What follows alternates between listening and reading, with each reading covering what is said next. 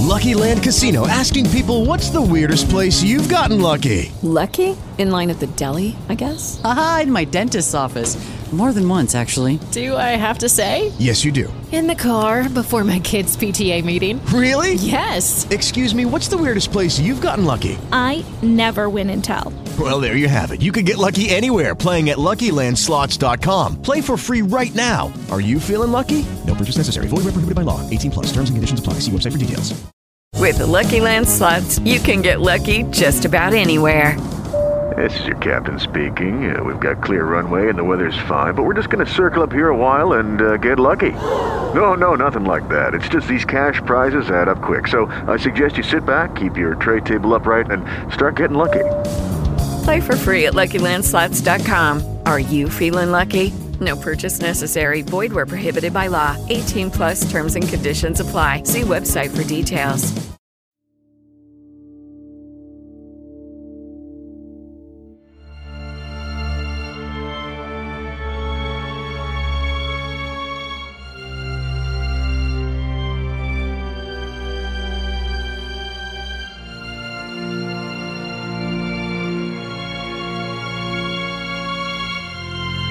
Welcome back to TV House, another Watchmen recap, the penultimate episode.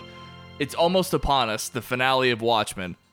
That means it's almost time to put Watchmen on our top 10 list of 2019. I'm so excited for that. Guys, you may remember PJ Campbell is out of town. He went to the Schmoedown Spectacular over the weekend. I think currently he's actually waiting at the airport. His flight was delayed 6 hours. He's going to hang in New York City. So that means I had to recruit some help. Austin Burke did the Mandalorian recap and Movie House with me. Definitely check that out. We talked about The Report, Marriage Story, most importantly, and Queen and Slim. That's up right now. But I couldn't get PJ and I couldn't get Watchmen. I couldn't get Watchmen. No, the Watchmen could not show up for this. I couldn't get PJ and I couldn't get Austin. So I went into the Sight and Sound camp. That's right. To introduce this guy to the world in Schmoes Know. I am literally going to be responsible for his internet fame because of this. Yeah. You guys will love my friend. Look, he's old news to me. I've known him for like 15 years, but yeah, I'm excited to introduce all of you to the glory that is Brando Hall. Brando, what's up, man? So all of you are about to hate me. No, I known Ryan for a long time. Met him as Seosin Boy back in the day.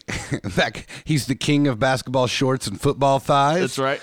I'm very excited to be here. I actually didn't know this was going to be on TV House, so very cool to make my my grand entrance. Yeah. To the Schmoes. Yeah, for sure. There's several reasons why you're perfect for this podcast. For one, of course, you're just an outside perspective. Me and PJ have been covering this entire season, so it is super refreshing to have another voice on here. So you're the first guest on the Watchmen recaps, so there's that. You and I have a history of discussing and debating Damon Lindelof television. We recorded a podcast together on Sight and Sound that was all about The Leftovers.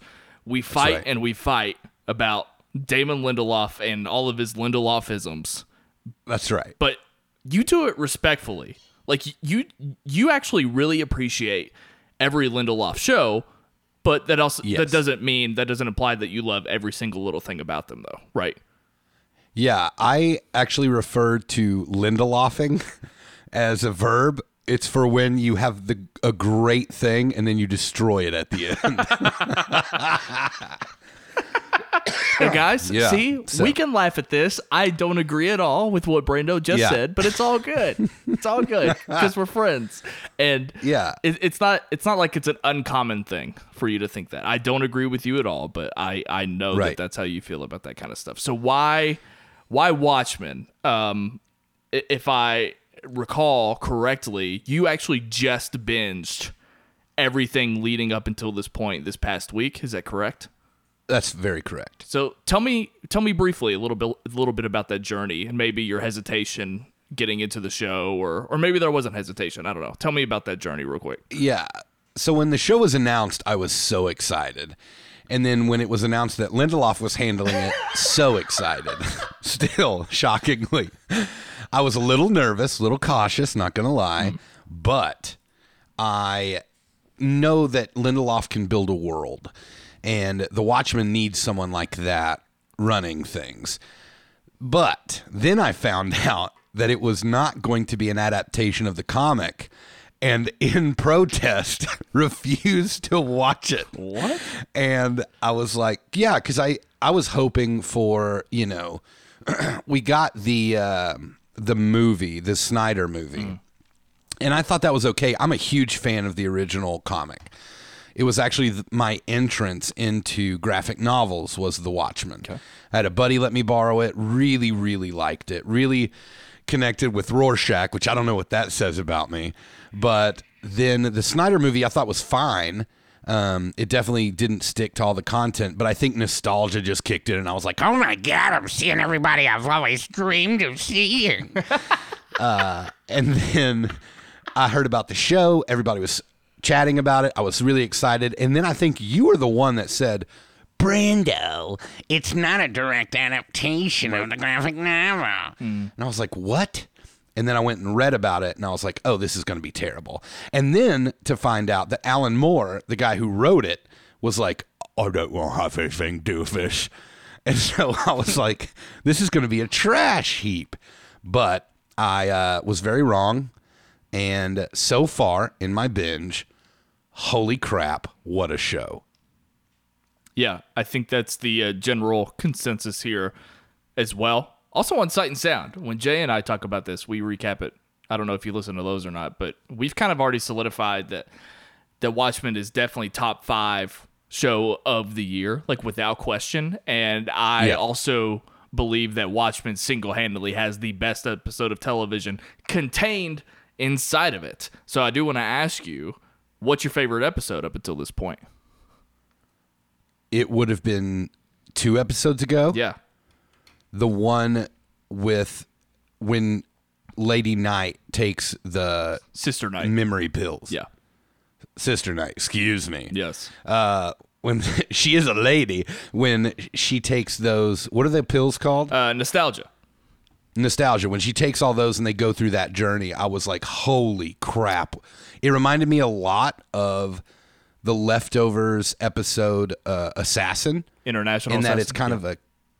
it's kind of a contained thing that's separate from the rest of the show, but it's still incredible TV. I really, really love that episode. You're actually spot on. So that is the episode that I referred to. I think it's the best episode of television this year. You're absolutely right about...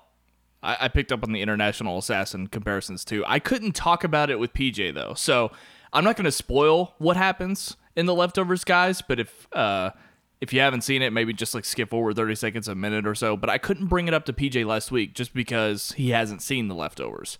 We started it right before he left on his trip. But I was talking to him about how the end of the episode prior to what we're speaking to, when she actually downs all the pills, reminded me very much of maybe one of my favorite, as a fan, TV moments in history is the end of the episode when Kevin Garvey is in the trailer and just, again, spoilers, skip ahead 30 seconds, giving you a chance, here I go, dies. Yeah. That moment... It's definitely probably one of my most favorite moments watching Watchmen, or excuse me, Leftovers. But maybe overall, it's one of my favorite TV moments. But anyway, that's what it reminded me of. I didn't think she was going to die or anything like that, but just, paralleled each other very much. And then following that moment, we got an incredible episode that completely changed, recontextualized the entire series for us. So I'm glad to hear that you said that. Do you have anything else kind of leading up until what we're about to talk about here today before I'm sure you're the kind of guy you like to get shit off your chest, so now's the time. So Yeah, I think they've handled it really well. First episode, I'm like, what is happening? But after that first episode, I think I watched 4 in one night and then finished the rest within the next 2 days. I think they've handled the original characters super well. I was originally put off that Rorschach became the face of white supremacy because that I have a history of with white liking supremacy. Problematic. No, with liking problematic characters. And so I thought that was interesting. I love the way they're handling Ozymandias, who's Adrian Veidt. I loved the way they handled Blake. Or the Spectre. What was her Watchmen? She would have been Silk Spectre 2, right? Yeah. I really liked the way they handled that. We were all looking forward to seeing Dr. Manhattan after Blake was in that phone booth, which that's the only thing that's bothered me so far. Is it's 2019 in the show, and phone booth? Don't stop. Mars? Stop. Think of it this way. I think of it like it's literally a phone booth, but I think of it more like a confessional. That's what I thought of immediately. Like I don't know if you have it in the church that you work at, Brando, but us Roman Catholics they have FaceTime for that now, Snelling. FaceTime confessionals. The Roman Catholics invented FaceTime, Brando. That's right. Confessional. Yeah, and then Fleabag ruined it. But I think, that's the only time I was like, couldn't you do that on your phone? Okay, all right, settle down. But, other than that, I just have really liked the way they've handled the new characters, the old characters. I really love Mirror Face, Looking Glass. Yeah. I've just had a blast watching the show and seeing some truly, I think, phenomenal performances from the actors. And so I love the show. My only qualm again is with the phone booths. So stupid. So far. Such a dumb problem. I don't care. Well, you're a dumb problem. I just really, I really love this show. I'm really glad to hear that because, again, this is the first time that you and I have ever talked about Watchmen. So it's really, really cool that it seems like we're very much on the same page.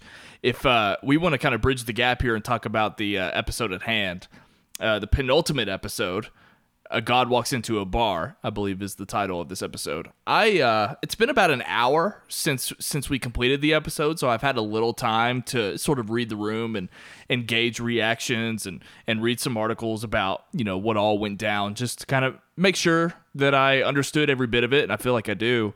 I do get a sense that this is an episode of television that I think so far everybody seems to be enjoying more than me. But what I will say, I find myself, I don't know that I enjoyed the episode as much. That doesn't mean that I think it's bad. I just think people love this thing way more than I do. It does remind me of some really great episodes of television. This is the constant, if you will. Like if 2 episodes ago was The International Assassin, this episode is the constant, one of the best episodes of Lost. And I just find myself appreciating this episode more than actually like loving it. And I'm willing to accept that. Like sometimes I'm just not on the same page with everybody, but it's not because it's out of malice or I'm upset with it or anything like that. I don't know. I just don't know if I took to every single little thing, the way that some of the stories, some of the reveals were executed. I don't know. I'm not tremendously crazy about it, but I do appreciate it. And it obviously is like pivotal and crucial, and it gave us a lot of important information, and it does recontextualize the episode. I mean, it addresses things going back to the very first episode, dealing with Will Reeves and hanging Judd Crawford. Like all of that's in there. All of it's in there. But just watching it, I wasn't like on the edge of my seat or anything. So how do you feel about that? Do you are you on the same page as me, or are you just beside yourself loving this thing? I loved it. Yeah. And here's the reason you didn't like it, or it's not your favorite. It's because you've never felt the pangs of love. Oh my God. I cried in this episode. That's honestly, I'm not making fun of you. That's awesome. I love that. Yeah. Yeah. So this episode to me, I'm with you for most of the episode. I felt like, this is a lot of like knowledge and information. I love the interaction they're having. I love that, we're about to get to know more about John. It's really the first time we're like learning about him in the show in a way other than he's been gone and he ghosted Blake. But other than that, like they're sitting at a table and they're telling a love story. I loved that love story. I loved that the only the only terrible thought I had is if you're a god, you gonna pick one woman? And that's just because I'm a terrible human in the show. I'm a one-woman man in real life because it's the only person I can have. But I did think it was incredibly romantic that that God, essentially this, blue man, gave up his God powers to be with someone. And I thought that was incredibly interesting. And the why made sense later. Like initially I'm like, dude, what are you doing? And then, he tells the story about being in Europa and, all that stuff. I found. With the Lucky Land Slots, you can get lucky just about anywhere. This is your captain speaking. We've got clear runway and the weather's fine, but we're just going to circle up here a while and get lucky. No, nothing like that. It's just these cash prizes add up quick. So I suggest you sit back, keep your tray table upright, and start getting lucky. Play for free at LuckyLandSlots.com. Are you feeling lucky? No purchase necessary. Void where prohibited by law. 18+ terms and conditions apply. See website for details. Incredibly touching that he gave it all up, a la Nicolas Cage in City of Angels, to be with a woman and experience love and experience it without the powers that have always got him in trouble in past relationships, which is knowing everything, Had he said, I'm experiencing it right now, one more time in this episode, I was going to throw my glass of wine. But yeah, I really resonated with the episode, but it was slow coming. There was a turn about midway through where I was like, oh my gosh, this is incredible. Yeah, I actually respect that a lot, and I definitely see what you're talking about. It's a very interesting it's a very interesting place that they took Dr. Manhattan. Probably, do you think this is the most like if there's an episode that recontextualizes or maybe supplements the graphic novel more, is it fair to say that it's probably this one, just because we've addressed so much more of Dr. Manhattan's story? Yeah, easily. And if you've read the comic, this same interaction has happened with Dr. Manhattan. Not the table conversation, but the relation, like the plays of the relationship, getting in arguments because he already knows what you're going to say. How infuriating would that be if you thought you were right? And then there's someone who is literally God who is like, you're wrong. How do you can't argue with that. So I get how frustrating that could be. And that's all in the comic. So yeah, I thought it also gave great backstory. It's a little different than, what happened in the comic, but I think that's fine. The whole German little boy watching two people, shaboinking. But yeah, I thought it was incredible. If you haven't noticed, guys, I'm just gonna let Brando talk because I'm sure that his sensibilities and his reactions mirror more of what you guys are thinking. So I'm just good with asking Brando some questions here. But I'm glad to hear you say that too, because, we've seen Adrian almost every episode up until this point. So I really like that you seem to have gotten more out of this Dr. Manhattan story than everything that's been done with Adrian so far. And I just think that's a testament to how Damon has served the pre-existing fandom. So like, it's something that our friend Kevin said to me, I think yesterday. He said that he was shocked at how much I'm taking to the series because I'm not a pre-existing Watchmen fan. I don't agree with that necessarily, but I did understand sort of where he was coming from. Just that he was surprised is all. I think calling Kevin a friend is very generous of you. I really do love Kevin, but I do too. But I don't agree with what he said, but I understand why he said it. I think he's kind of discounting the Lindelof of it all, how I really respond to his sensibilities, things like that. And there's just a lot going on too that I feel like you don't actually have to know a whole hell of a lot. It is super inside baseball, but I'm well read enough to understand it. But I think everything that you just spoke to, the thing that you love the most, is probably the thing that I understand the least. So I'm not going to bash it. I need you to help me work this out a little bit, because I think I was not sold on the love story at all. And I think it actually hinges entirely on the fact that you've never been in love. That, but also Angela said it herself in this episode that she hates Dr. Manhattan because he is responsible for the death of her parents. And after she says that vocally, it just happens so fast, as if we're just supposed to be willing to accept that whole thing. And maybe just the idea that the entire episode seems to hinge on that. You just talked about how important this episode was to you because of the love story. I didn't even buy into it from minute one. So, and definitely up until this point, Angela and Cal, I never remember the actor's name, but their relationship up until this point doesn't really sell the love story either. Like, they have passionate sex, but because I'm so I understand why I'm disconnected from that character, because it's Dr. Manhattan in a costume. But it's a neutered, shut down Dr. Manhattan, somebody who doesn't know where the hell he came from. He has amnesia. I understand why he's just a robot, but at the same time, I'm just telling you I haven't been invested. So I'm definitely not buying into a couple that I haven't even been invested into up until this point. Then the reason you give me as to why I'm supposed to be invested doesn't kind of make sense with the whole he killed her parents. Not directly, but he's responsible for killing her parents. So walk me through that. Help me out with this. So I do love the episode, but there are some problems. The first is like that whole story, and she tells about the puppeteer, and then he would eventually go and kill her parents.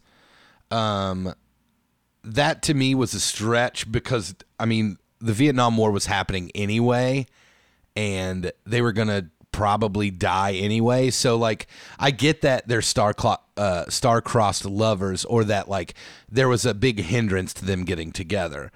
But the moment, and I think she never really believed that he was Dr. Manhattan at first. Even when he produced that egg, like, Chris Angel Mind Freak could do that, right? You know? So I think it took her a minute to finally buy it. And that when she did, she was intrigued enough to at least hear him out. I mean, you know, you hear stories all the time. Now, it's not as deep as like, you indirectly had my parents killed and you're 30 years older than me. But you do hear stories where like two people who you wouldn't think would ever get together because of history get together. So that wasn't a big hindrance to me. The Cal thing that you're talking about, I get, because he's just a good man and he does what Angela wants at all times. But I get the fact that when you called him basically a neutered Dr. Manhattan, I think that's accurate. I think that's a little bit of a weak point. The bigger weak points to me happen after they're in love, right? Like that he can't see something. He needs Adrian to do something that he can't do. He lacks like all of that. Like he literally created life on a planet and he can't invent something that would restrict him from doing something. Like that part didn't make sense to me. What do you think of all that? I don't know really. Honestly, I think again, I feel like I understand Dr. Manhattan as a character, and I referenced him many a times when talking about Game of Thrones, because Dr. Manhattan and Bran are the same type of motherfucker, and they're so annoying to me sometimes. Like, I like Dr. Manhattan more, but he's got the Bran-isms, and Bran has the Dr. Manhattan-isms. Like, I've been comparing those characters for a few years now, and I think it does help in a way that it helps in a way. I feel like he can actually like have a conversation with the characters around him, whereas like Bran never could when he went full Bran in the last 2 seasons. So it's a little bit more watchable in that way, and everyone else around him is actually doing such a great job too. And there's the whole Watchmen of it all, like seeing Dr. Manhattan and Adrian coming together. It's easy to get caught up in that kind of stuff. I think like you, and you're more well versed in the Watchmen fandom, I understand that you don't quite fully understand it, and maybe I don't either, because of that. So I appreciate's the key word here, the information that we got, but it was you saw a love story unfolding when they were sitting across the table. I saw what's called a Johnny the Explainer scene, which PJ and I talked about. I use that term because that's actually from the mouth of Damon Lindelof. He talks about how, like in The Matrix, when the architect is sitting in the chair and just dumps the information dump that he provides to Neo. That's what I felt for a lot of that. Now, the screenwriting rule is show don't tell. They do show a lot of the story, but at the same time, I just wasn't. I didn't like the exposition dumped. I was more fine with it when we actually did go out into the field and explore, see him interact with Adrian and Will Reeves and things like that. It was just a balancing act the entire time. It wasn't fully like I'm loving this entire thing. So the execution is really my concern here. Is that I wish there was a better way. But here's the thing too, and it sacrifices, I think, the format and the structure and the integrity of this episode, kind of going back to what we said about The Constant. What I appreciate and I get and I understand is that this episode is supposed to feel like all of it is happening at once, even though that's impossible on a linear plane. When an episode begins at 0000 and ends at an hour 6, whatever, from point A to point B, that's not how Dr. Manhattan experiences time. But as well as they could, they jumbled it all together, and that's what makes this episode so unique and creative and fun. I just think that maybe that's just the part that I simply did not respond to as well. But I, again, appreciate it. Yeah, I think I experienced it through Angela. And so I hear what you're saying, that it's all supposed to be happening at once, and it is for him. Yeah. Now, that's a concept you boy can understand because #man of the faith, God is omnipotent, whatever. But I experienced it through Angela. I think that's just who I attached to, and like how I could make it make sense in my futile brain. But so I still saw it as history, past, future, rather than all simultaneously happening. Even though that's what Dr. Manhattan says is happening, that's not how I interpreted, what they showed us. That's fair. I think I'm getting my comeuppance today because I saw someone on Facebook post that they didn't like The Irishman, which is okay. I thought that movie was fine. Other people like that movie way more than I do, and that's okay.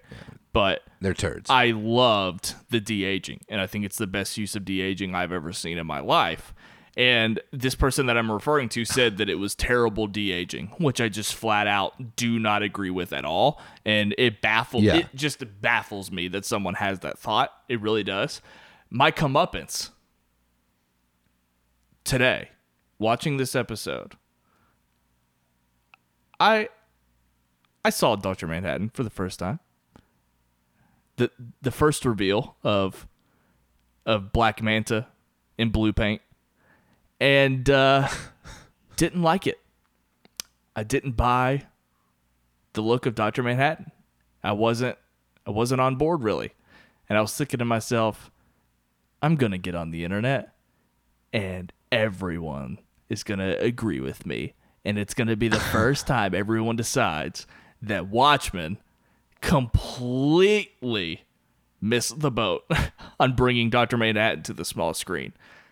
I get on the internet, and not a single person has brought up the appearance of Dr. Manhattan. So I'm dying to know how you felt about this reveal, because I wasn't crazy about the look of him. I really wasn't. Yeah, people say that about you. And me. I think there were some problematic Dr. Manhattan moments in appearance, like the total CG Dr. Manhattan when he's glowing blue. Terrible. It did not look real. Yeah. It looked super fake, because it was. Yeah. Again, these are TV budgets, but I don't care. I thought there were moments where I thought Dr. Manhattan looked good. When he was just in the blue paint, I thought, okay. When they made him glow, some of the time it was okay, and some of the time it was CW superhero show bad. Yeah. So, yeah, I'm with you. Especially the first time he glows, I'm like, oh, God, this is awful. And I was like, is it going to be like this the whole time? So I'm with you there, but I didn't mind just the blue paint. I minded the total CG, glowy, looks like a video game.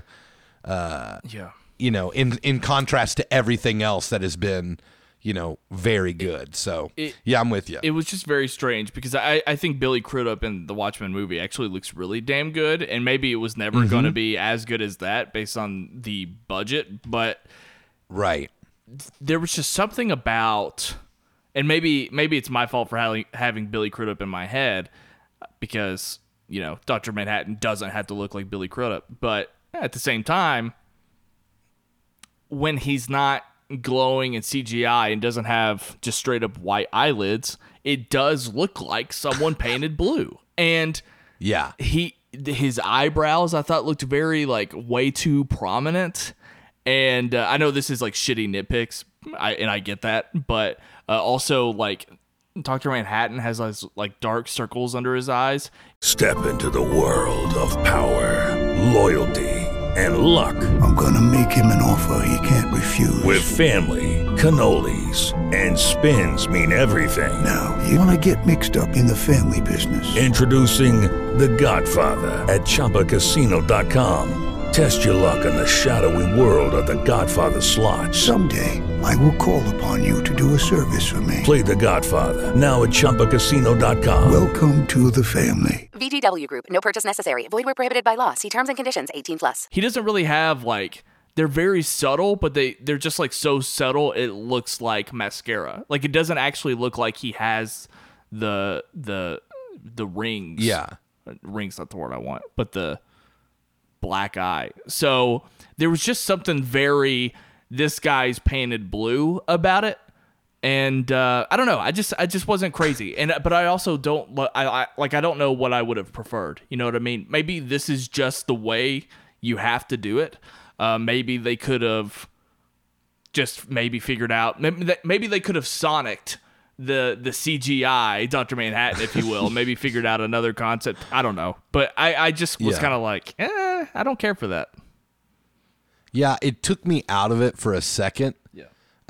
But I think for the most part, I do think his looks were inconsistent. Like in one scene, it would be fine and he would have the guy liner on. Okay. But then in another scene, you couldn't tell. In some scenes, his eyes were glowing white. In some scenes, they weren't. Right. So, like, there are little inconsistencies like that didn't really bother me per se. But I definitely see what you're talking about in terms of, especially with how incredible Snyder did with handling Dr. Manhattan, at least his look. Yeah. In the movie. Yeah. Let's talk about some of the connections to Adrian real quick. So we know that Dr. Manhattan spent some time on Europa and created life. He essentially is responsible for everything that we've seen up until this point with Adrian. So yeah, I forget the guy's name, but like Crookshanks, they're actually like the first version of those were Adam and Eve. They were Dr. Manhattan's Adam and Eve. And by the way, I thought of you because Dr. Manhattan in the bar tells Angela that Adam and Eve are fictional characters. And I busted out laughing going, ha ha ha, Brando. Controversial take. Yeah, I think, I agree with that. Okay, fair enough. All right. Well, yeah. Let's get Brando fired from his church. No. I think it's a story that teaches us things. I don't think they were literal people, but they could have been. I don't know. Sure. Fair enough. What? Just wanted to laugh at your expense and make fun of your faith. Perfect. No. Join the club.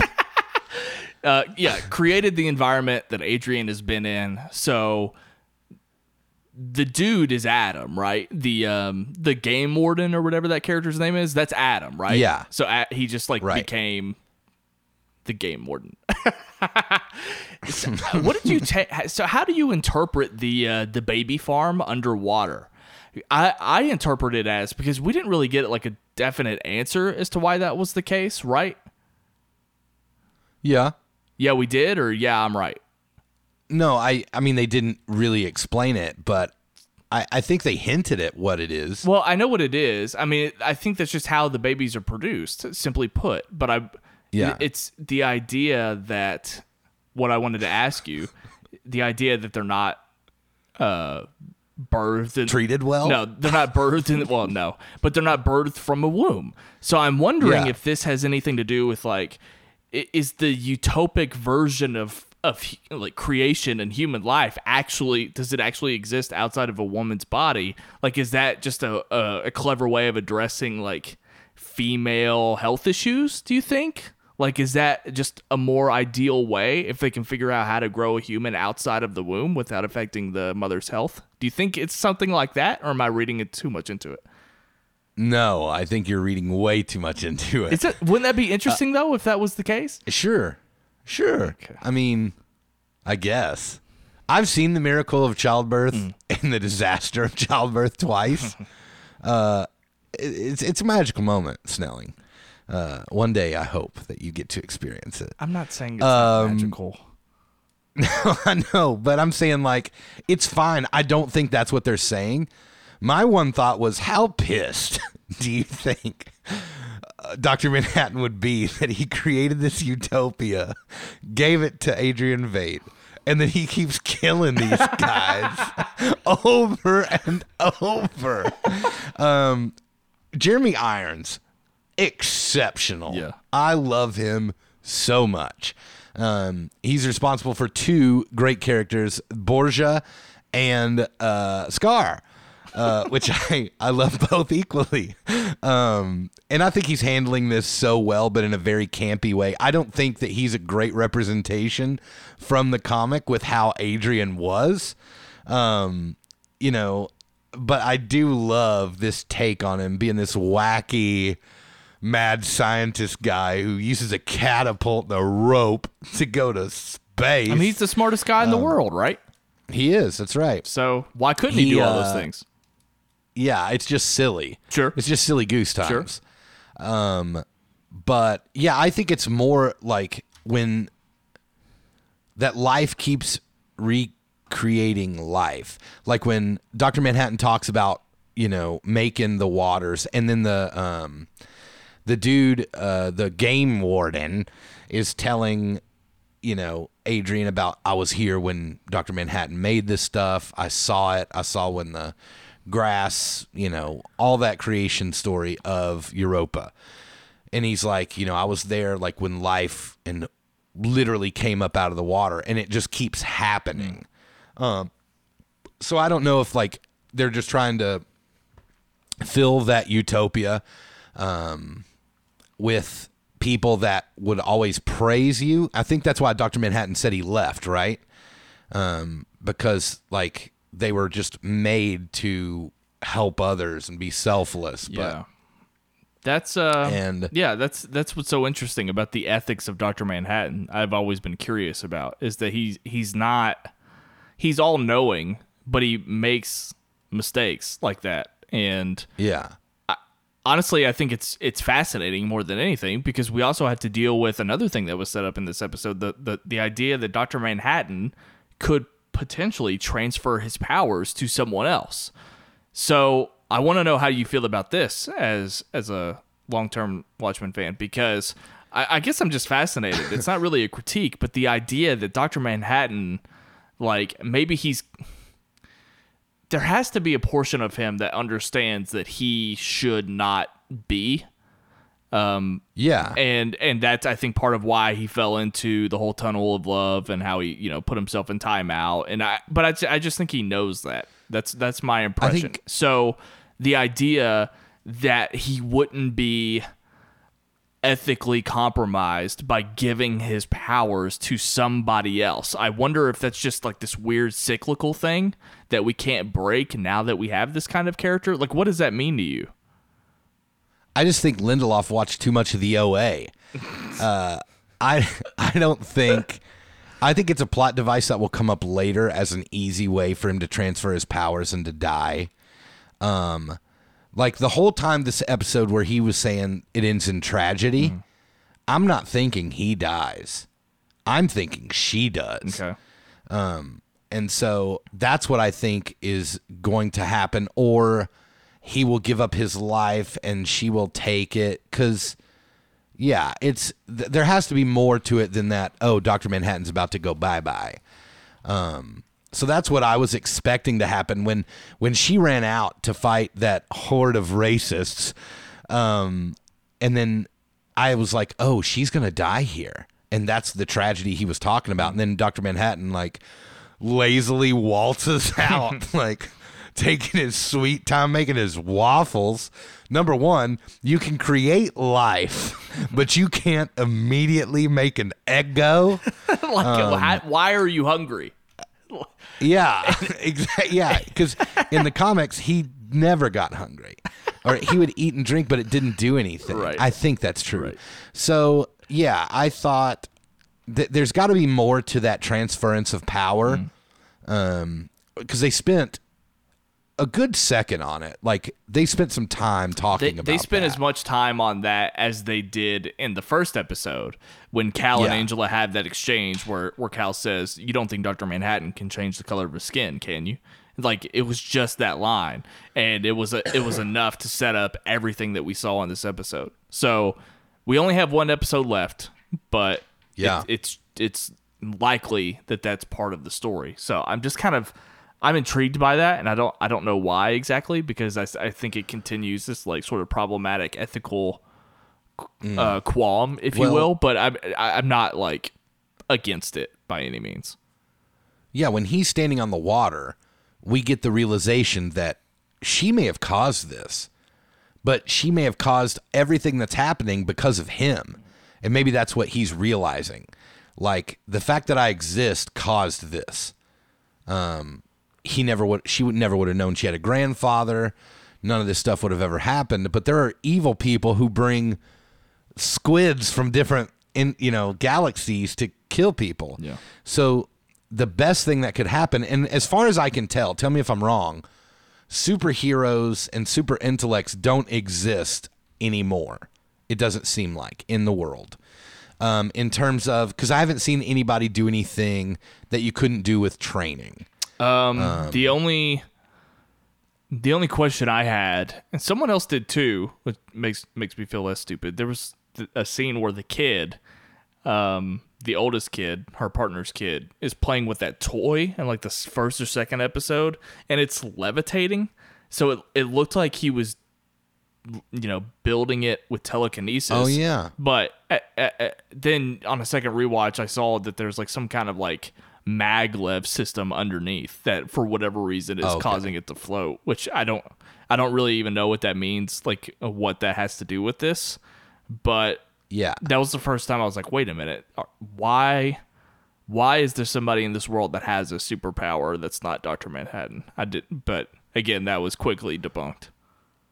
Yeah, and in the comics, I don't think there were a ton, if more than one, superhero. I don't think there is at all. Well, I thought that was the point.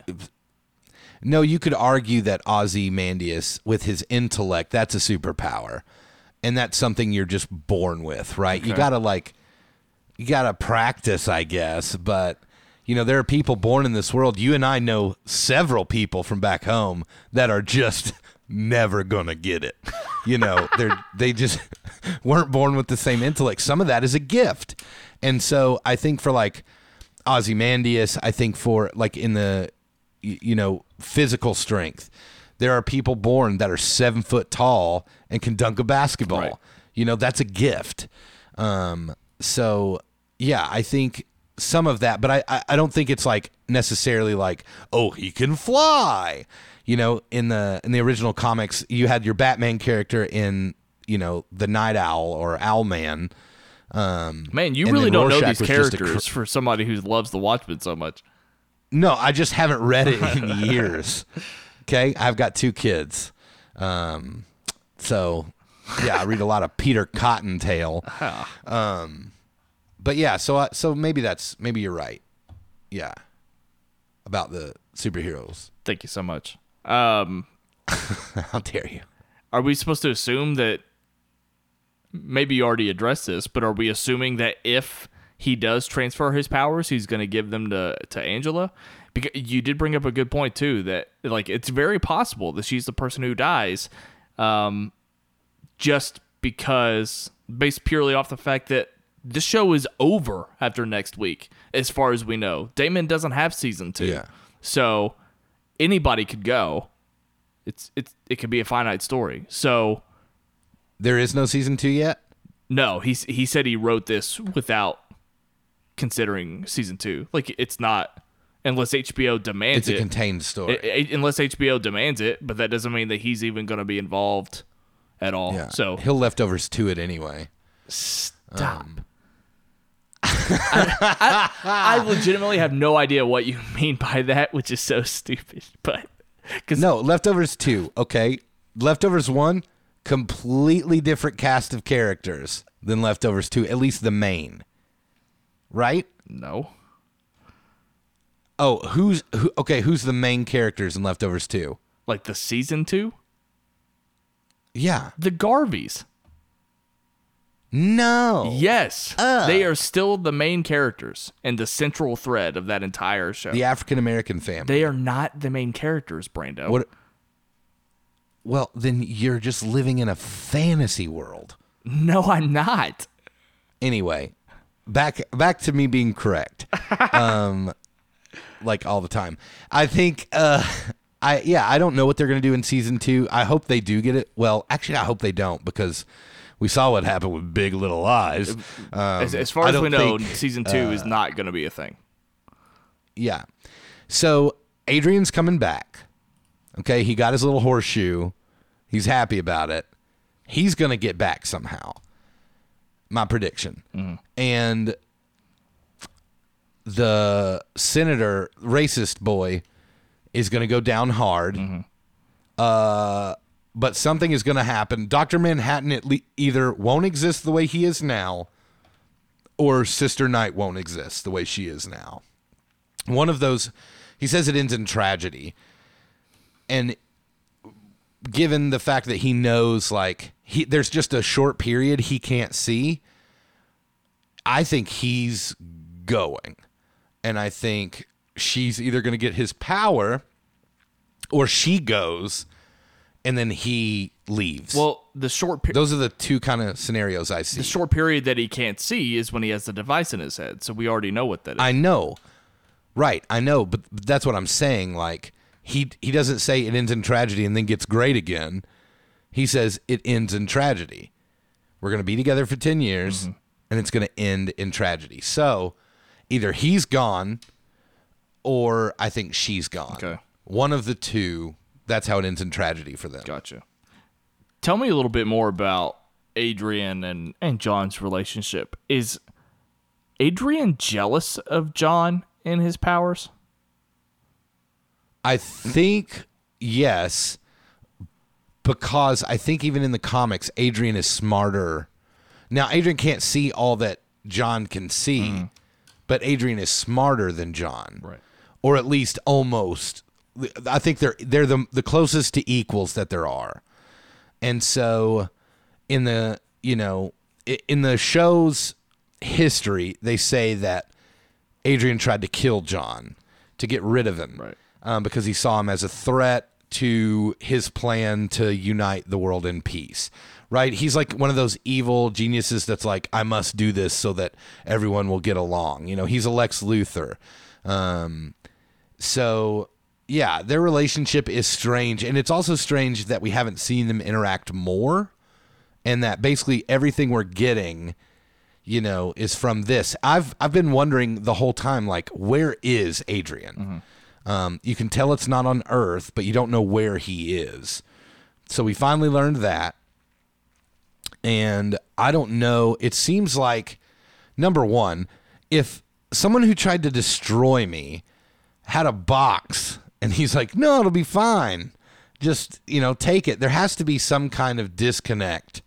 That was another plot hole. Like, if your archenemy gave you something and he's like, oh, it'll be fine, it just shuts down a part of your brain.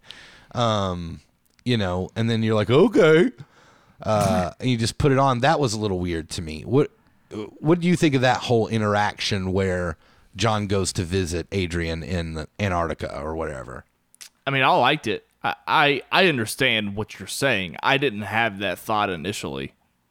I think I could have benefited more so from having read the book with that scene specifically, just because I didn't have the same feeling as I got when, say, Jon Snow reunites with Sansa, because I knew what it meant. I knew what it meant to those characters in that moment. I didn't exactly know what it meant to those characters when they saw each other in this episode, so it just wasn't very affecting to me. So I probably just didn't make out nearly as much as people like you did from that. Yeah, so it was good and it was interesting, but it was quick. Yeah. I mean, they have to handle so much so quickly to wrap stuff up, and I don't think they're going to wrap everything up because #Lindelof, but I do think they will. I have high expectations and hopes, and I think they're going to deliver on this last episode. I think we're going to leave feeling maybe not good, but we'll feel satisfied. Yeah. That's my hope. At least. And it'd be a first for Lindelof. It would be a great win to put in his belt. And I just think everything so far has been. I did think that if you watch the season, I think there's a little bit of lull in the Lady Night trilogy of episodes, which I would call these past three. There was a little bit of a, okay, we get it. Come on, I want to learn what's going on with, there's no real. You never see the story from Rorschach people's point of view. Do you know what I mean? Like in how, like in The Wire, you'll get both the cops and the bad guys, right, kind of points of view through their interactions alone. You never see someone that's a part of the 7th Cavalry just talking to other members of the 7th Cavalry. Do you know what I'm saying? Yeah, I actually like that a lot. I've compared the 7th Cavalry ever since I saw the very first trailer to this show. I was reminded of the Guilty Remnant, the GR. So that's one thing that is very much missing. We got a lot of the GR in Leftovers, but very little the 7th Cavalry. Just really that seed in the mall, honestly. I like that. I wish there was a little bit more to that as well. I don't think it's like the worst thing in the world, but I would have appreciated it without a doubt. Yeah, they're who we know the least about, but I think it's on purpose.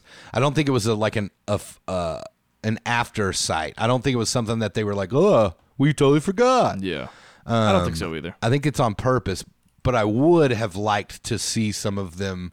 We just know right now they're the baddies because they're the baddies. Yeah. And with the conversations that they've had, that they want to, it's gone way too far to the left. It's hard for a white man in America. They're really diving deep on that. So it'll be really interesting to see how the rest of this plays out and the cast and characters, because we've kind of left a few behind. And I would really like to see, so let me ask you this question. So here's a big miss, if this is true. After every credit scene in this show, is there another scene? Or is this the first? I'm pretty sure it's the first. PJ and I have tried to stay on top of that, and we've always just seen previews for next week's episode. So I think this was the first one. Gotcha. So I hadn't even watched the previews because I wanted to go in kind of blind. And so this was the first time I watched that. And so we know that we're going to see more from Blake. She's in the trailer. We know, I'm wondering if we're going to see Looking Glass. Are we going to see Red Soviet or whatever his name is? Kind of the cast and crew from the first few episodes. I would love to see, a big police presence in this episode. I think at first I hated the yellow masks, and now I love them. Yes. And so there's something just creepy, scary, eerie, like what greater social commentary will this end on, given that this whole thing is wrapped up in, the political landscape that we're in right now. Right. As was the original Watchmen, which I find, which is a great correlation to make. It was all about Reagan and, the moral police and all this stuff. And now it's about, the terrible mob of people that Trump has inspired. So, yeah, I'll be interested to see how they're going to wrap this thing up. I have a lot of faith. I think they are going to wrap it up. I think this episode distanced me from Lady True more than anybody else. Because, same. Last week we were like, I think we kind of get, we were theorizing what the clock was all about. And this episode, maybe it was just because it was a lot. There was a lot going on this week that I kind of feel furthest away from Lady True than I've ever felt. So I can't wait to see how all of that ties together next week. I think all of it's going to come together very well, and I'm excited. I'm excited to see all of the aspects of the show that I've enjoyed so much. I love the police stuff, the 7th Cavalry, Looking Glass, like you said. I think it's going to be really good, man. I really, really do. So. And now that I'm thinking about it, Lady True is basically Ozymandias. But now. Right. We don't know much about Lady True other than that she's a billionaire. Same with Ozymandias. That she's brilliant. Same as Ozymandias. And that she's had interactions with the grandfather and John somehow, and that she warned Sister Night about it. So there has to be some kind of correlation there as well. I'm wondering, is she going to play a more nefarious role, or is she going to be on the good team? I think she's an ally. I think she's an ally for sure. I think she's a really good shrouded in mystery character who's raising her mom, if that's true. And we know that she can clone babies and make babies happen. And that relates to how John made kids. Yeah. Made those, kind of. Basically, one of my favorite scenes in this show so far is when Adrian's going out fishing for babies. And he picks some up and throws them back. It's such a heartless scene. Yeah. But it's really funny. So I'll be real interested to see what they do with all of that. Maybe there's more cloning that will come into play in this last episode. I don't know. Yeah, that's what I kind of told PJ last week. I was like, I'm kind of under the impression there's 2 different ways to do that. It seems like they farm babies in water on Europa, but also Lady True has her way of cloning her mother, but there's no way that it's the same, or maybe it is. We just haven't seen it illustrated properly. But it just seems like there's 2 ways to do that. We need to talk about the elephant. I know. What the hell is that about? They talked about it again in this episode. Right. What is it? Why? I don't know. I don't like it. I got a little annoyed last week, more than ever have before. I got annoyed by the elephant, and I got annoyed with the courtroom scene with Adrian and the pigs. I was just like, stop this. Like, this is silly. Yes. I got really annoyed last week. It literally did nothing for Adrian. And yeah. What are you laughing When at? I saw the elephant the first time, I went, oh, God, here we go. The show's turning right here. Had that elephant spoke to them, I was going to freak out and turn the TV off. So the elephant has to have somebody's soul in it or something. And my God, I don't want that. Well, it's supposedly Will. But, that's who it is. That's who she went to go see is Will. But he was a fucking elephant. But we've seen him not an elephant, and he can walk. And he's over 100. Mm-hmm. It's silly goose time.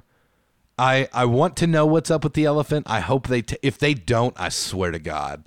But I'm hoping that we find out what's up with Dumbo, and they have an Operation Dumbo drop where we figure out, all that information. But who knows? This show's nuts in the best way.